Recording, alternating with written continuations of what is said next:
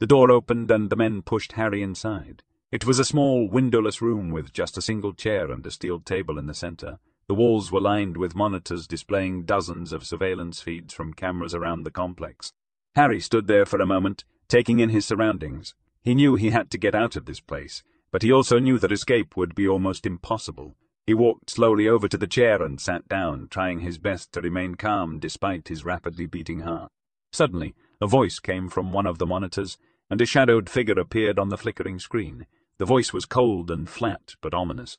"You have been caught," the figure said, his tone flat and his eyes glinting menacingly in the dark. "And now you must face the consequences." He paused, and then continued in a voice that sent chills down Harry's spine. "We know all your secrets, Harry Kovir. We know who you really are, and what you have been doing for the government. We know how much information you have, and we want it all." Harry felt his heart skip a beat. He had been so careful for so long, and yet now he was being exposed. He had no idea what would happen next, but one thing was certain. He had to find a way out of this prison before it was too late. The shadowy figure's words hung in the air like a heavy fog. Harry felt his chest tighten with fear as he realized there was no way out of this situation. He had to make a decision, give up all the information he had or risk the consequences of not complying. Harry could feel the sweat dripping down his forehead as he considered his options. His breathing grew shallow as he tried to collect himself and think of a way out of this predicament. Time seemed to stop as Harry weighed his choices, knowing that one wrong move could cost him dearly. The voice crackled again through the speaker. "Harry Kovir," he said, his voice deep and menacing, "you are now at our mercy, and your fate is in our hands." Harry clenched his fists as he tried to stay calm. He couldn't help but feel that he was being played by an invisible puppet master. "What do you want?" he asked through gritted teeth. The figure seemed to smile, though it was hard to tell behind the shadows that obscured his face. "We want a deal," he said slowly. "We will let you go, if you agree to work for us."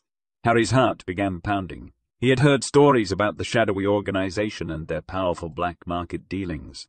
It was rumored that they could make a person disappear without a trace. "What kind of deal?" he asked warily.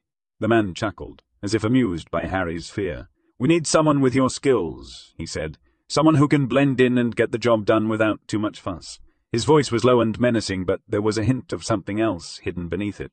Respect, admiration, whatever it was, Harry knew he had to tread carefully if he wanted to stay alive. Harry kept his gaze fixed on the screen. "What do you want me to do?" he asked in a steady voice. This was not the first time Harry had been threatened, and he was certain it wouldn't be the last. The figure leaned forward, the shadows dancing across his face like an ever-changing mask. "We want you to be our eyes and ears," he replied calmly. "Gather information for us." He paused for a moment before continuing, as if gauging Harry's reaction to his words. "And when the time comes," he added softly, "you will help us take action."